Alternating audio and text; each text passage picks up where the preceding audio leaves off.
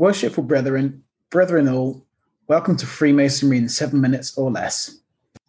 In this episode, we'll be asking, are Masons required to take a blood oath?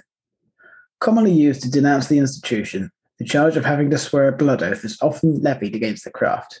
But what is the truth with regards to this matter? Is it hearsay? Is it nonsense? Over to you, Brother Earnshaw. Okay, thank you. Well, first I'd like to knock this on the head because we do not require candidates to swear a blood oath. First, it's important to understand what a blood oath is, and the way we understand it as Freemasons is it is a penalty for somebody who breaks their obligation. Now, in the old ritual, there was a gruesome penalty for each of the 3 degrees. For example, the candidate may have his throat cut open or his stomach cut open. That is the blood penalty, I suppose, for the degree. However, this was firstly, it was never carried out by anybody. It was there basically to show the gravity of the obligation, to make the candidate take his obligation seriously. However, it got misunderstood, and so the description of the penalties has been toned down so as not to upset people.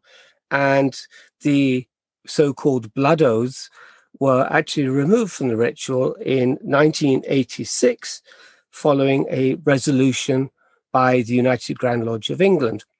And following that, other Grand Lodges around the world did the same thing. If you want to know more about this, I wrote about it in my first book, Freemasonry, Spiritual Alchemy. And so to give a little bit of the background, the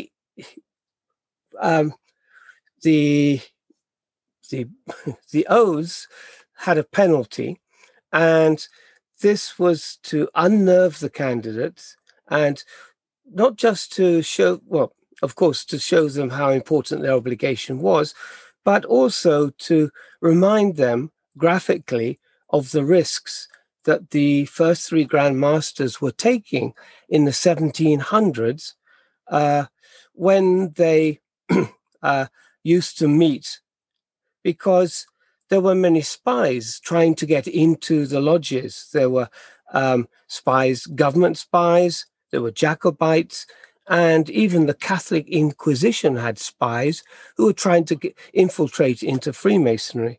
And so I think that's part of the penalties were there to remind people of the risks everybody was taking at that time. The Freemasons weren't doing anything nefarious, but again, like has been for hundreds of years, if you don't tell people what you're doing, then they tend to think the worst. I like a quotation from Cornelius Agrippa in his 3 books on the occult philosophy. He says, dogs bark at things they don't understand. Well, that's how Freemasonry sees conspiracy theorists. So bottom line is, there are no blood oaths, and we don't even have weapons to carry it out with. Over to you, Brother Evans. Well, I can certainly confirm that there's no weapons in our lodge, maybe a letter opener or something along those lines, but no guillotine, no gun, no broadsword. That'd be quite interesting. But thanks for the information. Well, that brings this episode to a close. If you have any information or any questions, please email on the link below. We now part on the square, and we'll meet soon. Thank you and goodbye.